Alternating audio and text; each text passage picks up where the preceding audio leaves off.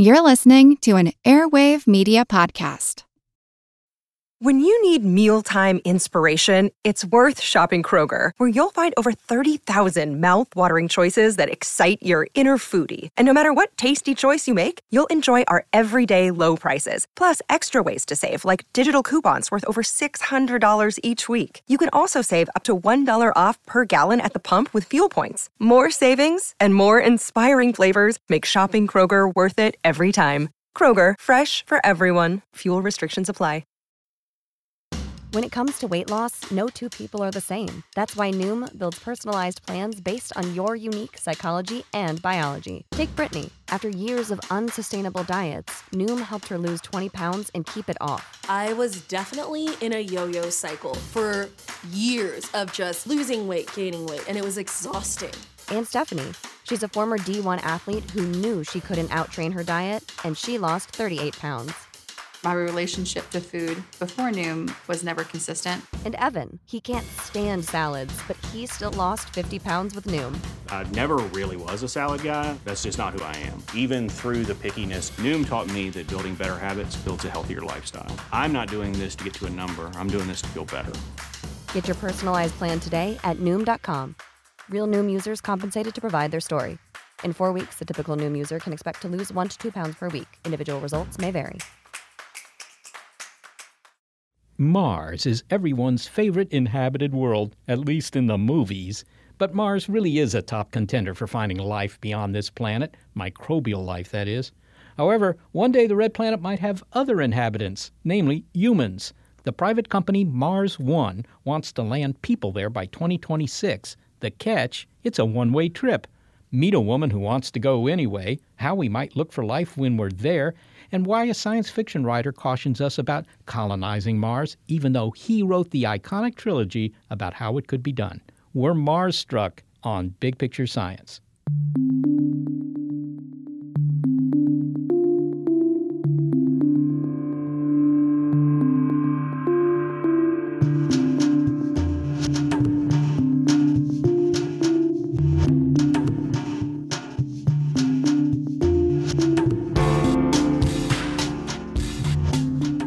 Sure, you like to travel and see exotic new places, but there's travel, and then there's travel.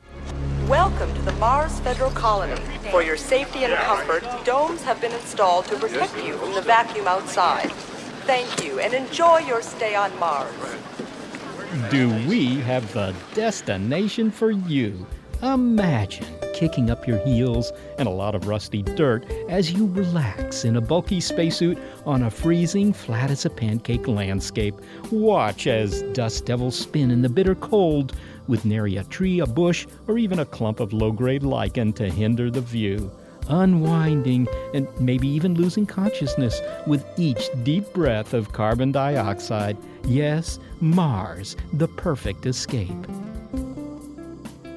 And while the Mars travel brochures aren't printed yet and may need a little PR finessing before they are, one private company already has a list of tourists who want to get away from it all for good on the Red Planet, and it claims it will send them by 2026. I'm Molly Bentley. I'm Seth Shostak. Welcome to Big Picture Science, produced at the SETI Institute, where researchers study the origin and nature of life. Big Picture Science steps back to get a wide-angle view on science and technology. And in this hour, everyone's favorite inhabited planet just got a little more crowded. The plan to send humans to Mars. Who would go? What might the first settlement look like? And would Martians be waiting for us when we arrive? Plus, science fiction author Kim Stanley Robinson's surprising advice for those who are red hot to fly to the red planet.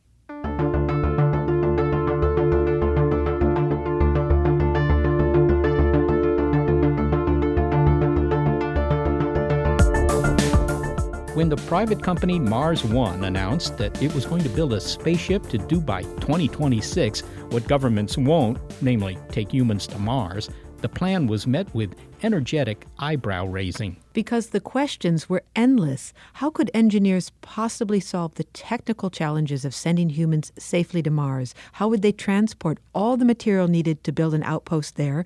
Where would they get the billions of dollars required to carry out such a plan? And how could they possibly do it all in just a couple of decades? And that's just for starters. But whether Mars One's plan is feasible or just 21st century snake oil, well, it's just too early to tell. But the company found a receptive audience with its offer of a Martian getaway. It tapped into the public's ravenous appetite for adventure and space travel. For a lot of people, we've been earthbound long enough. When Mars One announced that it was looking for astronauts, more than 200,000 people applied. Eventually, that list was narrowed down to 100. Hi, I'm Laurel Kay. I'm an undergraduate of physics at Duke University. I'm in my senior year, and I'm one of the 100 final candidates for the Mars One mission. So while the U.S. Congress debates, as they have recently, whether the Moon or Mars should be the next destination for renewed space travel, and with no decision made for either and no commitment to funding at any rate, Laurel Kay isn't waiting for the government to act. She's mapped out her own itinerary for space travel with Mars One as her travel agent. Now keep in mind that going to Mars isn't quite as simple as going to the Moon, and that wasn't simple. Mars is 150 times farther than our familiar nocturnal orb, and you'll want a seat cushion because the Red Planet rocket ride is going to take you about 6 or 7 months. And the return journey? There is no return journey. This is a one-way trip. So ever since I was a very little kid, I've always wanted to be an astronaut. I always asked for telescopes for Christmas, and I've always been into science. And as a physics major, too, I've just been fascinated by space. So when I saw the opportunity to apply, I immediately decided that this was something that I wanted to at least consider. In Mars, I see such an immense possibility for advancing science and really just inspiring people around the world to come together and do something amazing, something that's never been done before. Well, tell me a little bit about the Mars One initiative, because this isn't a NASA program. It's not a European Space Agency program. It's a private program, right? Yeah, so private space programs are actually starting to emerge as being potential players in the new age of space travel. And I think this is really exciting because instead of a race between countries to plant flags, it's really a united effort by multiple nations to really try and work together to advance science and go beyond where humans have been before. Well, they want to send, I think it's 24 people to Mars. Now, the intriguing thing here is that you only get a one-way ticket. You're all right with that? Yeah, so I'm 20, and I'm very optimistic that within my lifetime, there will be a way to come back. But for me, this is my dream. I think that in a lifetime spent on another planet, you could do so much more than you'd be able to do in a very short trip. You'd be able to do much more significant amounts of research. You'd be able to really have an influence on the settlement and building that up and establishing the community that is made there. So I think it's a really interesting opportunity to be able to go one way. Well, where would you live on Mars? I mean, you said establish a colony, but, you know, the surface of Mars is a pretty awful place. It's bitterly cold. It certainly is. No liquids. You can't breathe the atmosphere. I mean, you got to have some sort of protection there. Yeah, so what we're aiming to do is we're aiming to set up an establishment that will half of it will actually be underground, so it'll be shielded from radiation by several meters of dirt, which is equivalent to the protection that we get just from the Earth's atmosphere. We're going to have live plants, and we'll have all sorts of entertainment.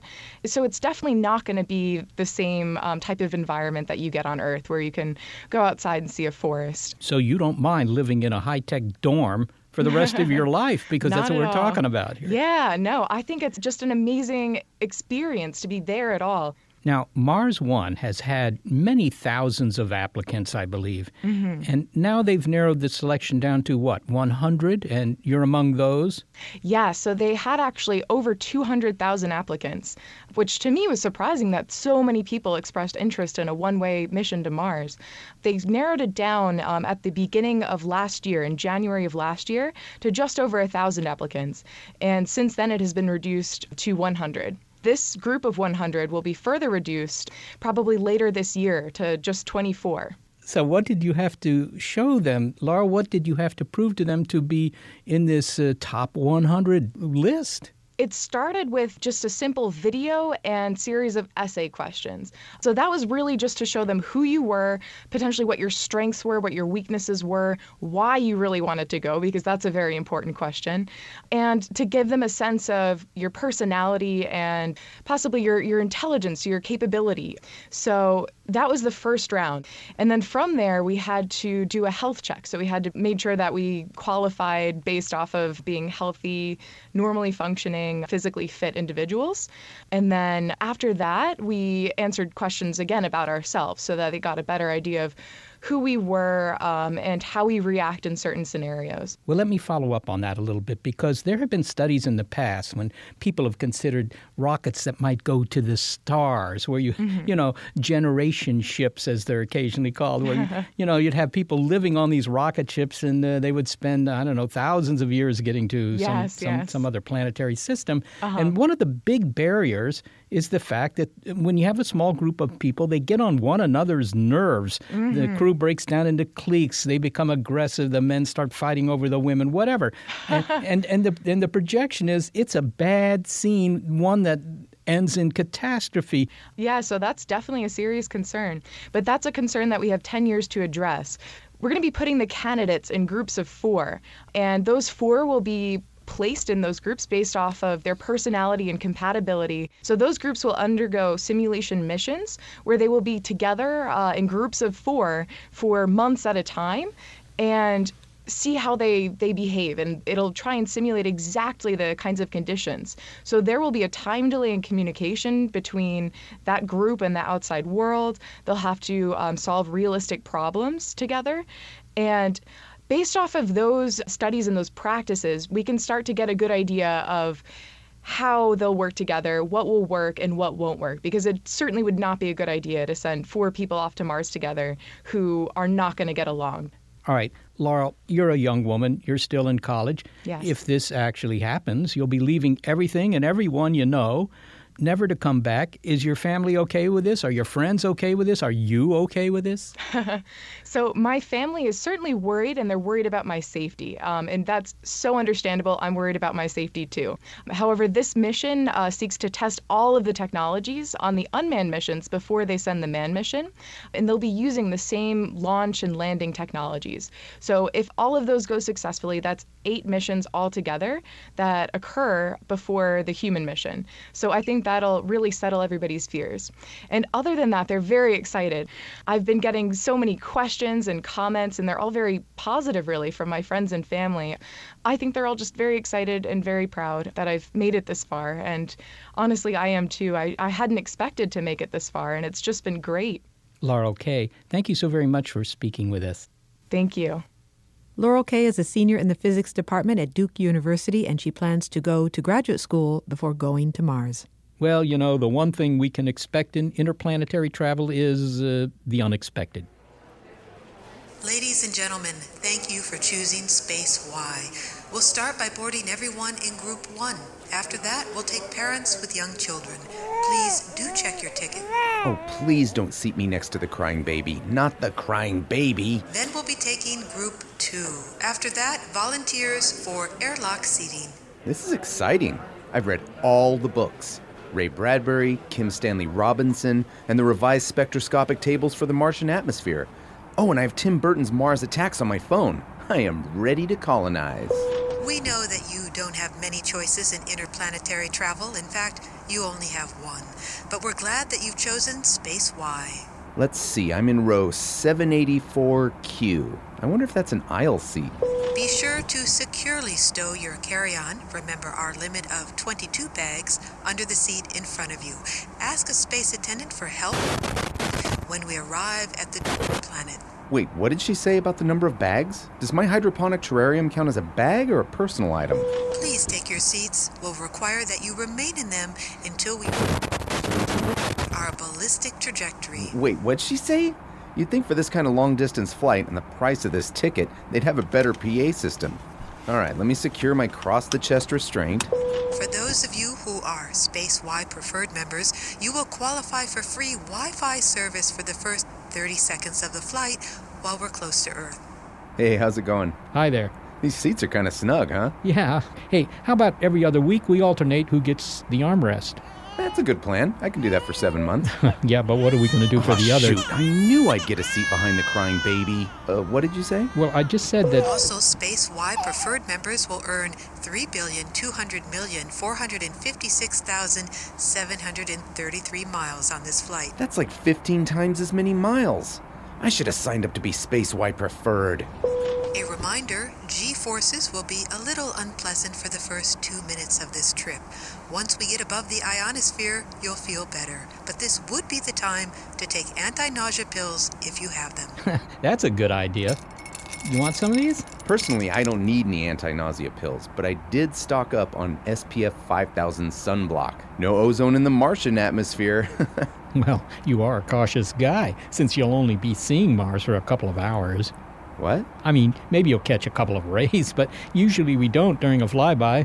Why would we fly by Mars before landing? Well, this is a non-stop flight, and a good thing, too, because I really hate it when you have to change at Jupiter. Jupiter? This is a flight to the red planet. No, to the dwarf planet. Although, technically, it's actually not a planet because... Pluto? This ship is bound for Pluto?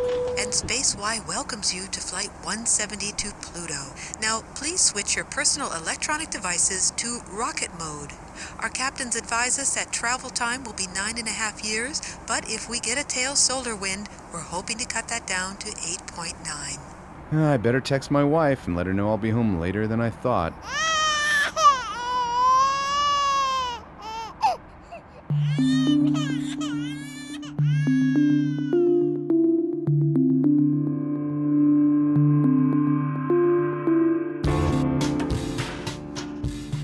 Let us make time fly for you here on Earth. Where would you hunt for life on Mars?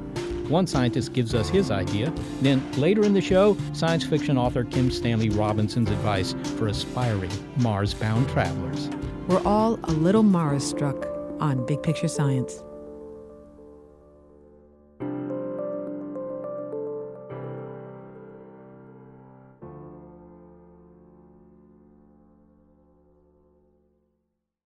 Introducing Wondersuite from Bluehost.com, the tool that makes WordPress wonderful for everyone. Website creation is hard, but now with Bluehost, you can answer a few simple questions about your business and goals, and the Wondersuite tools will automatically lay out your WordPress website or store in minutes. Seriously. From there, you can customize your design, pick your brand colors, and add blocks. No custom theme or coding required. You'll get content suggestions that you can keep or revise, and with Yoast SEO built in, we automatically help you get found in search engines. From step-by-step guidance to suggested plugins to an AI-powered help bot, our built-in tools make WordPress wonderful for everyone. Whether you're a beginner or a pro, you can join over 2 million Bluehost users. Go to bluehost.com/wondersuite. That's bluehost.com/wondersuite.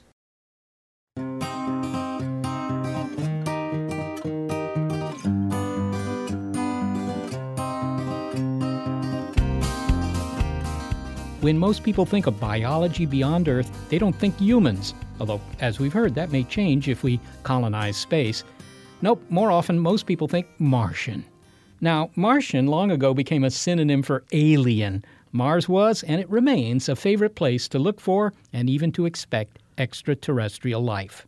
So in the 1970s, NASA sent 2 landers, Viking 1 and Viking 2, to the Red Planet, where their job was to look for life. It was an exciting project, hopes were high, and one of the mission scientists, astronomer Carl Sagan, was exuberant when he speculated that the landers would not just find simple plants, but something that would creep and crawl. But after landing, well, the first pictures were not so encouraging. There certainly are no features, to the best of my knowledge, in these pictures which have to be due to life. No obvious bushes, trees, or anybody else. In my view, it doesn't exclude the possibility even of larger organisms elsewhere on the planet, any more than landing at a random place on a desert and not seeing anything would give you a reliable extension to the rest of the planet.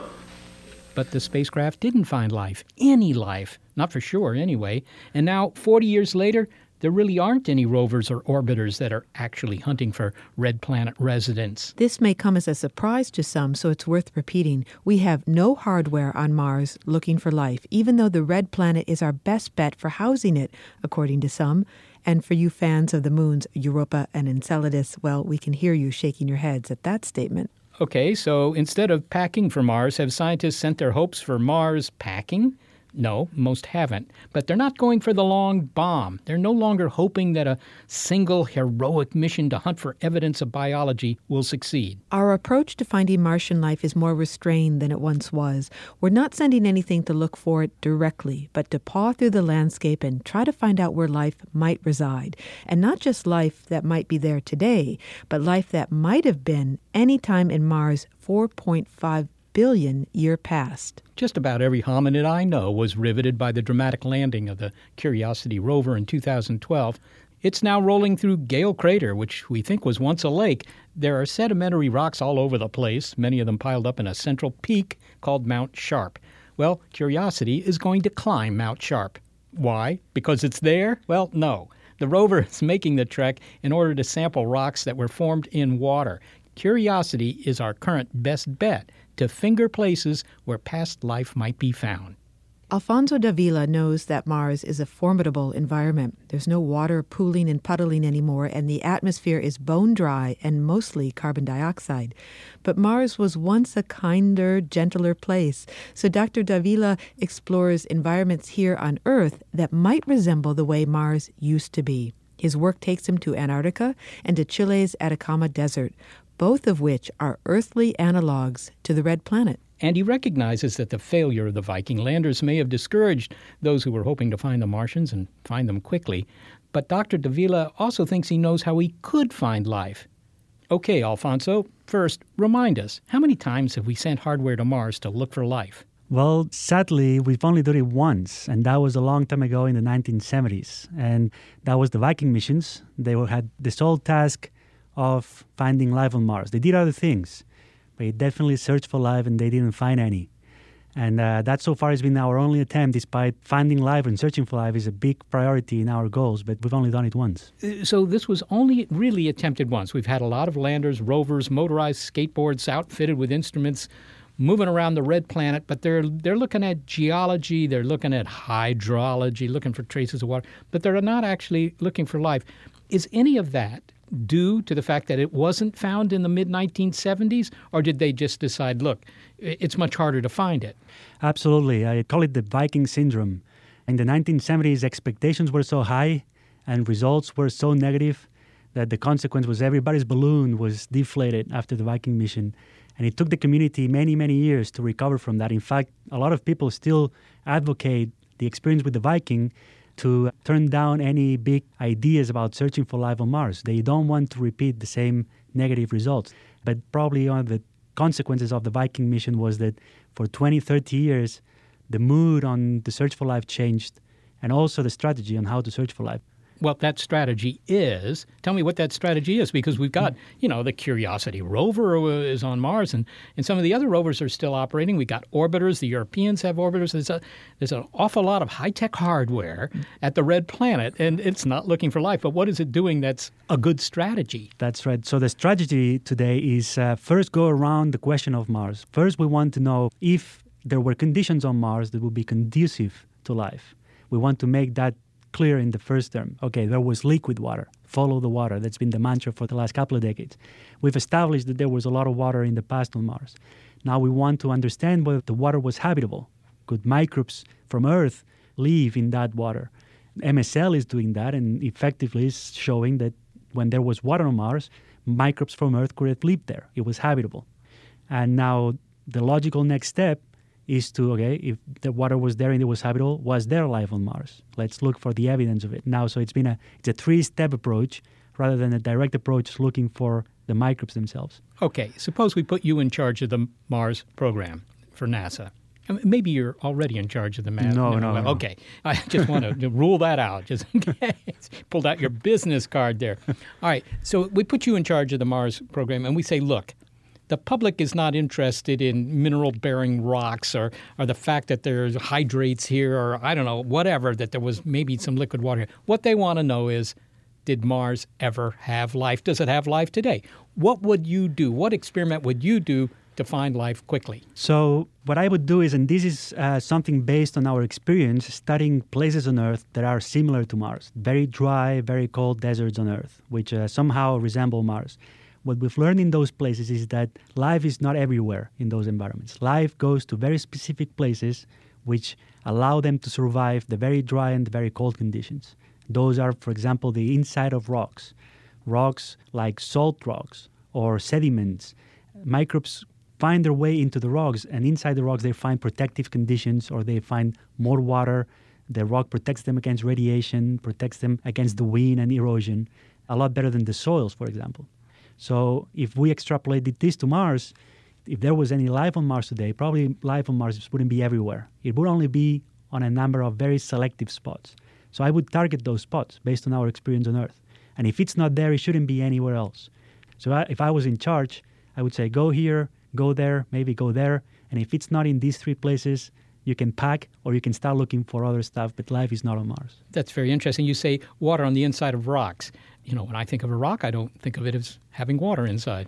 No, and microbes figured that out way before us. There is some rocks which actually themselves provide the water. That's an example of what happens in the Atacama Desert in Chile, which is the driest desert on Earth. And the only place where we find life in the driest parts of that desert is the inside of rocks, which are made of salt. And the salt itself picks up water vapor from the atmosphere and brings it into the rock and turns it into liquid. And then the microbes in the rock can use that liquid water for survival. Salts are very good at doing that, not other rocks. Another example, in the dry valleys of Antarctica, there is a different type of rock. It's a sediment rock. That rock doesn't pick up water from the atmosphere, but snow accumulates on top of that rock every now and then. And despite Antarctica is very cold, the sun, in the summer days, it warms up the rock. And when the rock heats up like an oven, it melts the snow, and the snow goes into the rock, percolates into the rock, and then the microbes in the rock pick up that liquid water. So it's the rock itself, the physical properties of the rock, that one way or another provide the liquid water that microbes need. There is nothing to suggest that there will be living microbes on Mars today. There's many reasons why they shouldn't be living on there today. The conditions are really nasty on the surface of Mars. The radiation, the temperature, the dryness and everything. But conditions were better in the past and not that far ago. Maybe tens of millions of years ago, hundreds of millions of years ago. Then life could have existed and been active on the surface of Mars. And what we would find today in those rocks would be the remnants, the dead bodies, so to speak, of those microbes, which still would give us a lot of information. They would tell us what they bred, what they ate, how they reproduced. Did they have a genetic code like ours, like DNA, or was it different? That type of information we can still extract from dead Martian microbes. But if we were to find them, even if we were to find microbes that have been dead for 100 million years, that still would be important and exciting, would it not? It would be a watershed event. It would be a phenomenal scientific result, also with social and philosophical implications. Now, the amount of excitement would be also dependent on what we find. And that also has to do with what we look for. There's many ways microbes can leave behind traces of their presence. On Earth, we have evidence of life which is 3.5 billion years old, but that evidence is in the form of rocks with certain shapes and sizes and forms and compositions that indicate that there were microbes back then. But the rocks don't tell us much about the microbes. We don't know what color they had, how big they were, what did they use for food, how did they reproduce. The same could apply on Mars. If we find the same rocks, that would tell us that there were microbes on Mars at some point, but they wouldn't tell us much more than that. If we look for things that are more informative of the fundamental properties of life, like, for example, on Earth, finding DNA tells us a lot about ourselves. It tells us that every life on Earth is the same from the genetic point of view. We all have DNA in our systems, a microbe and an elephant. If we find proteins, we see that every protein from every organism on Earth is made of the same type of compounds. There is a universality to life on Earth. That's the kind of information we extract from these compounds. If we find the same or similar compounds on Mars, they would tell us so much more about Martians that we could possibly learn from looking at rocks. I always use the example of a book. Looking for a fossil on Earth, on Mars, anywhere else, is like finding the covers of a book. It tells you that there was a book, maybe it tells you the title of the book and how big it was, but it doesn't tell you much more. Finding biochemical compounds, DNA or anything like these proteins, those are the pages. That's what's between the covers. A lot of information, a lot of words in there that we can learn. Alfonso Davila, thank you so much for being with us. My pleasure. Thank you very much for having me. Alfonso Davila is a senior scientist at the SETI Institute.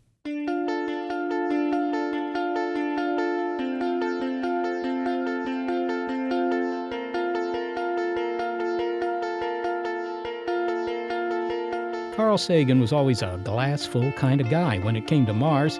In the 1970s, just before NASA launched the Viking landers, Dr. Sagan was enthusiastic, and he conveyed his excitement to the public. Martians were about to be discovered. But that didn't happen. Mars turned out to be a tougher, crueler environment than we imagined. Carl Sagan's glass was not just half empty. It was totally empty. Mars was dry, and most of its atmosphere had disappeared into space. But why? Steve Brecht is a physicist who studies planetary atmospheres. Steve, anybody can look at the pictures we've made of Mars from up close, and we see all these canyons and gullies and things like that, but no water in them now. Was there once a lot of water on Mars? Well, that's still a subject of debate. I mean, there's still a group of people who think that Mars never had much water, if any, on it. It was always cold and always, fairly thin atmosphere and very dry. Then there's another group of people, and I think being persuaded by the more data that's coming back from Mars, that Mars did in fact have a water inventory of a significant amount, and that perhaps the atmosphere was much more extensive than it is now. So Mars could have been a kinder, gentler world. Yes, it could have been. Okay. Yeah. Well, so what is our interest in actually knowing whether there was more water there? Clearly there's this, the thought that there might have been Martians or more Martians. Yeah. I think there's two things here. One is, if there was water on Mars, is there still some water trapped, let's say, below the surface, for example? So if we sent a manned mission to Mars, would it be an environment that if it had its local water, you could survive on the planet, or, certainly within space station type of arrangement there with having the resources locally instead of having to bring them from Earth? That would be the major thing. From a life standpoint, I think the kicker is that if there's water on Mars and the planet temperatures are similar to Earth, then there might well have been life that we would recognize. That's kind of an interesting codicil, because it's possible that you might run into a life form that you really wouldn't recognize at all, because it's different chemistry, different biology, different metabolism. I mean, if it has a heartbeat every 1,000 years, we're not going to know it is life. It's tough to take a pulse. Yeah, exactly. So the idea is that it would be easier if it's something we would recognize. And certainly if it's a water-based life form like we are, we could identify that more easily. All right, so there are two reasons for wanting to know about the water. Mm-hmm. One, maybe there was life, more life, whatever. Mm-hmm. And secondly, if we're going to inhabit Mars in any future scenario, the water would be really handy to have nearby. Very much so. They would really appreciate it, because that's a lot of weight you have to carry up there. Okay. All right. But, you can't help but look at these pictures of the Martian topography today and say, man, clearly there was a lot more water than is locked up in the ice caps today. Right. We don't know, I suppose, what's below the surface. But, kind of naively, you would say, well, Mars, it's a small planet, doesn't have so very much gravity. It's probably, 3 times less gravity than Earth, something like that. And so maybe it just all, evaporated away. I mean, where could the water have gone? Well, there's 3 or 4 possibilities. One is, of course, some of them went underground and got frozen and still there. Some of it got tied up in minerals of some sort or another. It's a red planet. It's iron oxide on the surface. Just rust. It's just rust. It's not very deep, but it's rust. The other is that the atmosphere itself, you just lose the neutral atmosphere because of just the lack of gravity and the temperature. But the other possibility is because you have an ionosphere, because you have the input from the sun, the ultraviolet from the sun hitting it, you create an ionosphere. Those ionized oxygen or O2+ are much more easily removed than just diffusion. You can dynamically remove them from the planet. So that looks like one of the more energetic ways of removing the atmosphere from Mars, and hence the water. Okay, well, let me see if I understand this then. You're saying that, Mars doesn't have an ozone layer to protect its surface from the ultraviolet light coming out of the sun, so the ultraviolet light may break up some of the water molecules? That's part of it. I mean, it's a very complicated chemistry process. It may have been disassociated down below. We don't know the answer to that. All we can measure is what we see coming off of Mars now with the spacecraft, and that's why we're trying to do these simulations, so that if we can match the present-day data and understand the variations, the functional dependencies, then we could go back into earlier epochs where people are hypothesizing that the atmosphere was much more extensive and there was more water, and then make an estimate from that. Would that explain the loss of water? What about some of these other ideas about how you might get rid of the water? I mean, not that you want to, but get rid of the water on Mars, like, in the early days of the solar system, there was a collision with a big rock, a big asteroid, and just stripped away part of the atmosphere, and it just all went bye-bye. It certainly could have. I mean, there's energetically, when you talk about the impacts of the size that you see on the bigger craters on Mars, that could have had a very significant effect. It's not, we just don't know the answers to some of these things because you don't know how fast everything was moving. But I will point out to you that the comet, the Shoemaker-Levy impacts on Jupiter, they were moving at, I think 50 kilometers a second, which is many, many thousands of miles per hour. But the point was, each of those chunks of ice was 6-7 million times more energetic than any nuclear weapon we've ever set off. Millions of times more energetic. There's that much more energy in just a ball of ice that's a kilometer wide moving at 50 kilometers. Wow. So there's enough energy to strip off some of the atmosphere. You can make a big mess of things, that's for sure.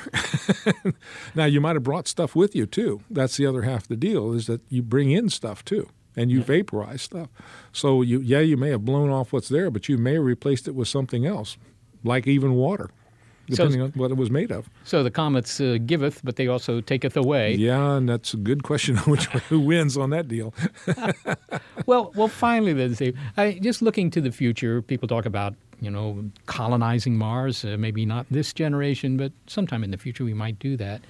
And one of the things you'd want to do, if you could, is restore Mars' atmosphere to something that you could tolerate by walking outside without a spacesuit. In other words, make it a lot thicker, put in some oxygen, whatever.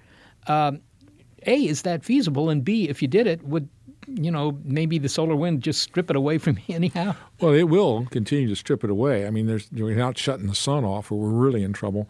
There is actually ways. I mean, they're pretty far out in the sense that, to the best of my knowledge, they've noted that some of the asteroids in the asteroid belt are water. And they're, so to speak, uphill gravitationally from Mars. So if you were to bring them down onto the planet, or even impact them on the planet, you may well be able to replace a fair amount of atmosphere and water on the system. So there's hope for this project. Who knows? It's kind of fun. I will say this. Our knowledge level has gone up enormously in this last 40 or 50 years. And so, who knows? All right, I'm going to consider buying some real estate on Mars. Stephen Brecht, thank you so very much for speaking with us today. Oh, you're welcome. I've enjoyed it thoroughly.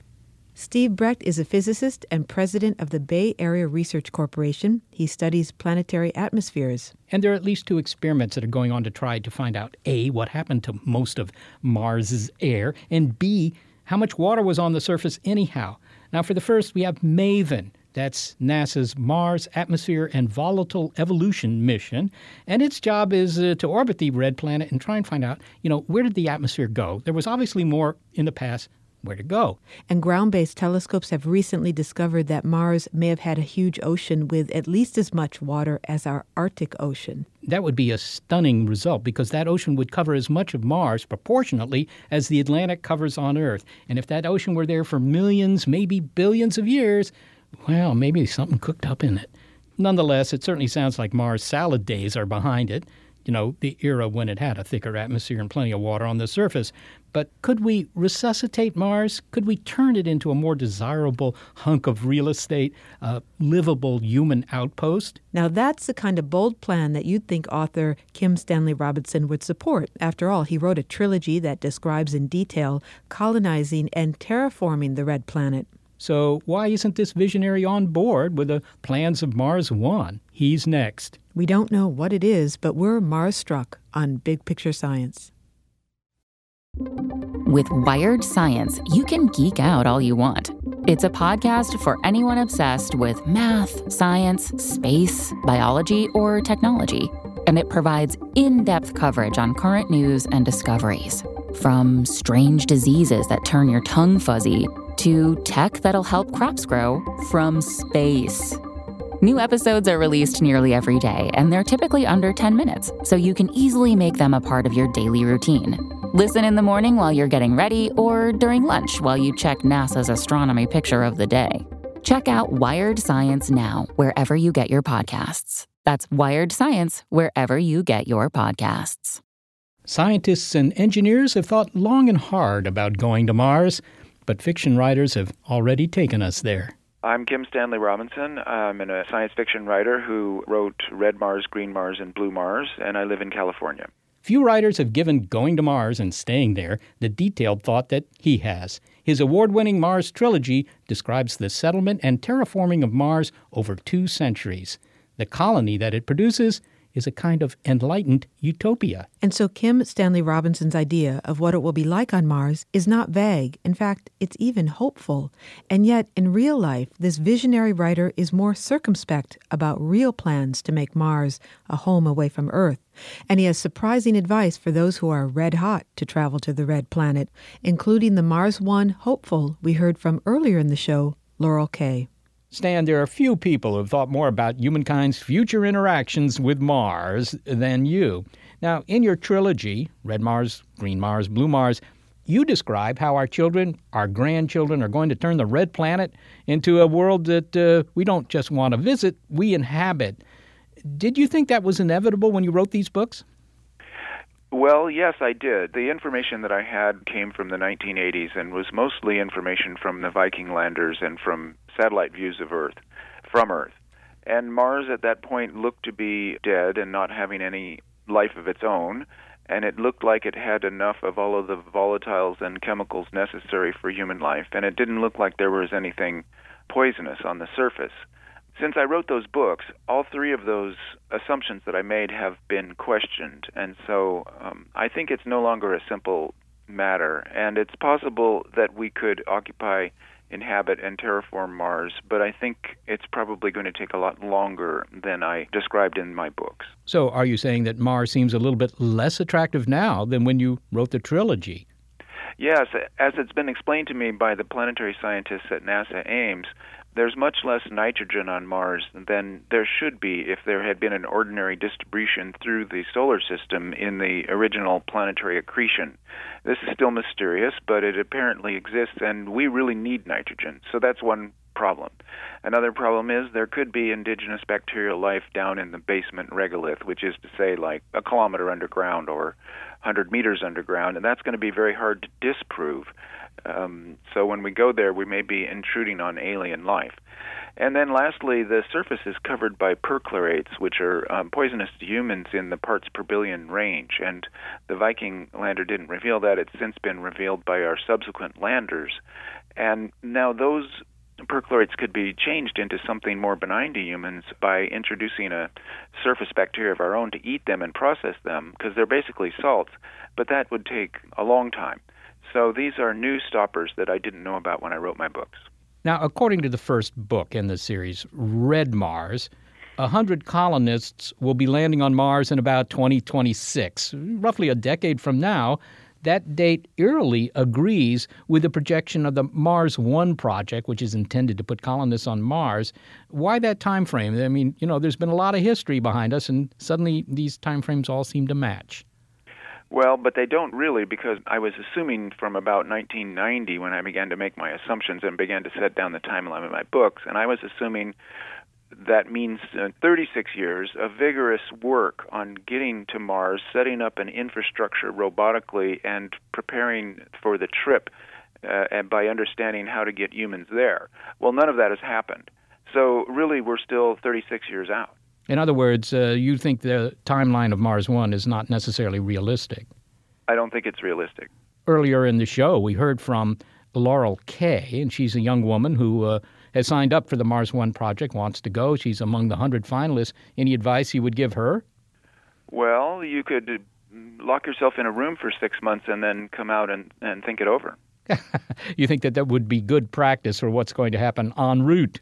Yes, on there. Once you get there, you need to stay 30 feet underground so that the radiation that isn't being stopped by the atmosphere, because there's hardly any atmosphere there, would be very bad for you. So the first settlers, as in my Red Mars, have to set up a shelter that is protected by 30 feet of regolith, of rock. So then trips outdoors would be infrequent and be a specialized thing, like they're practicing through the little imitation Mars lander that's in the Utah desert and up in the high Arctic. So there are complications. And I have to say, I myself spent 4 days at the South Pole, which is as close as I've been to kind of what life would be like on another planet. It was ice planet, but it was extremely difficult to go outside. So that was like 4 days trapped in a Motel 6, and I lost all desire to leave Earth. But Stan, in your first book, Red Mars, the colonists do go there. I think you send 100 people or something like that. There's got to be some incentive for them to do that other than sightseeing. So what would be the incentive to colonize the red planet? Well, I think the best analogy is Antarctica again. It's beautiful. It's scientifically interesting. It teaches us things about the Earth, the totality of the Earth as a planet that we couldn't learn anywhere else. And the same things are true of Mars. When we go there, it will not only be beautiful and exciting as an adventure, as an exploration, it will also be doing comparative planetology. It will teach us things about Earth that we really need to know, because we're now inadvertently in charge of the Earth's biosphere. We have to steward it. We have to do stuff that right now we don't know how to do in order to make a sustainable interaction for over the long term with this planet of ours. So going to Mars is a way of studying Earth, and that's its importance. Do you really think that? Because what you're saying here is that, okay, Mars is going to start as an outpost. We'll have a couple dozen, couple hundred people there. But, in the book at least, eventually Mars becomes more than just a high-tech fort on the frontier. You start sending lots of people there. You really encourage emigration. You don't look at it that way anymore. Right. I think that the time scales are off, and that my Mars trilogy was one way of talking about the problems that we have on Earth. In other words, a kind of allegory. In the real history, what I think is, until we get space elevators that make getting off planets easier on both Earth and Mars, the problems of just getting that much weight into space and across between the two planets are prohibitive. And also, we've got 7 billion people on this planet and might get 9 billion, maybe even 10. There's no possibility that Mars can serve as any kind of escape valve for that situation. In other words, we have to make a reconciliation on this planet. There is no planet B. Mars, even Mars, as close as it is to us, the terraforming of it is too long-term. It's really thousands of years, and we only have decades to get it together here. All right, so Mars is a tough environment. You solve that in the books, of course, with terraforming. In other words, turning Mars into something that's a little bit more like the Earth so you can step outside without putting on that spacesuit. How did you envision that happening? Well, I followed the scientists in this. This is sort of a Carl Sagan thing. Right when they were discovering what Mars was really like with Mariner and Viking, the planetary scientists were beginning to investigate the idea of terraforming, of what would it take, and it turned out that Mars is like one of the best candidates you could possibly imagine. It's nearby, it's got a fair amount of gravity, it's got a lot of water, it's got all the volatiles. We didn't know that it's a little short on nitrogen. So it's basically application of heat. And one good terraformer, Martin Fogg, suggested literally hundreds or thousands of thermonuclear bombs set off so deep that their radiation was trapped, but that their heat dispersed through the Martian lithosphere and began to melt that water that's frozen now on Mars. And slowly but surely, you begin to release the volatiles and create an atmosphere that has some oxygen in it, that overwhelms the CO2 that is almost all that is the atmosphere there now. So terraforming is basically engineering, its application of heat. There's no magic involved. And you introduce all the genomes from Earth. So we already have the biological components of it ready to unleash on Mars. And so you could recapitulate evolution perhaps 1 million times faster than evolution, but that still leaves you with centuries of time that it would take place. I still think it may happen. It's a viable project, and it would be so exciting and so interesting that if we do create a sustainable civilization on Earth and feel confident that we're not wrecking this planet, then it might be the next great project. But it can only follow on the first great project, which is sustainability here. One of the arguments made for the eventual colonization of Mars and actually moving a lot of people there is to look at history. For example, the opening of the New World during the 16th century. That had some benefits in the Old World. It provided an escape valve for the oppressed, and medieval serfdom disappeared. Bob Zubrin, an advocate for missions to Mars, says that the Red Planet could do this for the entire Earth and stop the growth of autocratic government here. Do you see this as an essential thing, that we need a new frontier? No, I think that's a completely false analogy. I think that Mars does not exist in a relationship to Earth like the New World did to the Old World. For one thing, the New World was occupied about 13,000 years ago by human beings coming over from Alaska, so they were already here and they got badly devastated. So the New World was not entirely a positive development. The inhabitation by people from mainly Europe and Africa was not entirely a positive development for the locals already here.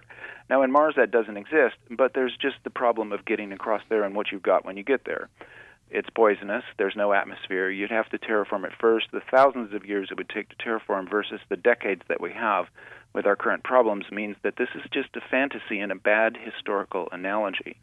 And I just have a very profound disagreement with Zubrin's analogy to the European colonization of the New World. That's not what Mars is about.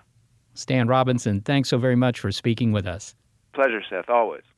Kim Stanley Robinson is the author of Red Mars, Green Mars, and Blue Mars, and he lives in California. So what we've heard in the show is that Mars is still a very attractive place for the public, despite everything we're learning about the planet. Yeah. When you look at the history, 100 years ago, Mars was extremely attractive. We thought there were canals there, after all. Some people did. It was the planet that was a cousin of the Earth, right? And then Viking lands there in the 1970s. It's dead, Jim. Big disappointment there. And then it turns out very little atmosphere, no water, and now we have various spacecraft that are trying to find out why. Why did this planet that was supposed to be so much like Earth turn out not to be very much like Earth at all? But the spacecraft may still turn up surprises about the planet. We don't know for certain that there's no life there, or that there was never life there, right? And there's the recent discovery that Mars had an ocean that was proportionally the size of the Arctic Ocean. Well, that's interesting, because if that ocean really was there, and it was there for a long time, something could very easily have cooked up in there. So, yeah, the idea that there might be life on Mars, there was life on Mars, that's still, if you will, viable. And I also think that the idea that we will eventually go to Mars, colonize Mars, I think that's still viable too. And in fact, we heard from a young woman who is willing to say goodbye to everything on Earth to do that, despite this portrait that we're painting of Mars, which is not such an attractive place to travel to. Yeah, and I think that Kim Stanley Robinson, who after all knows a lot about Mars, even though what he was writing was fiction, he points that out, that Mars is tougher than you think it is. It's easy to say we're just going to go to Mars. You look at the pictures, it looks like Arizona without the cacti, but it's not. And I think that's the point he's making. Yeah, eventually, but it's going to be tough. Well, his other point is that we have a planet that we need to take care of here before we go to a planet elsewhere in the solar system. Well, I don't know about before, but we certainly need to take care of our own planet.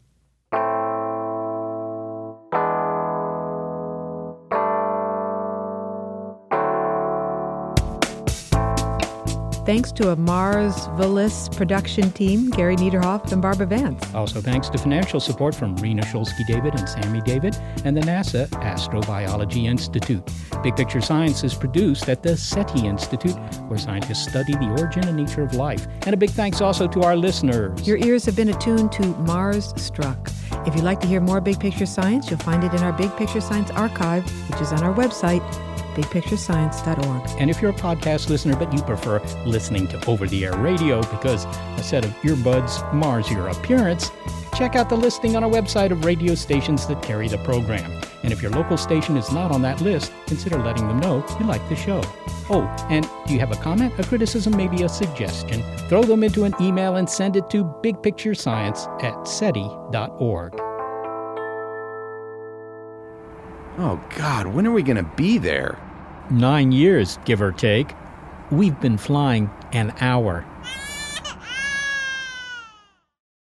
This is the story of the one. As a maintenance engineer, he hears things differently. To the untrained ear, everything on his shop floor might sound fine, but he can hear gears grinding or a belt slipping. So he steps in to fix the problem at hand before it gets out of hand. And he knows Grainger's got the right product he needs to get the job done, which is music to his ears. Call, click Grainger.com, or just stop by. Grainger, for the ones who get it done. Tech moves fast, so keep pace with the Daily Crunch podcast from TechCrunch. With new episodes every day, this podcast will give you a quick overview on everything you need and should know about startups, new tech, regulations, and more. Listen to TechCrunch Daily Crunch now, wherever you get your podcasts. That's TechCrunch Daily Crunch, wherever you get your podcasts.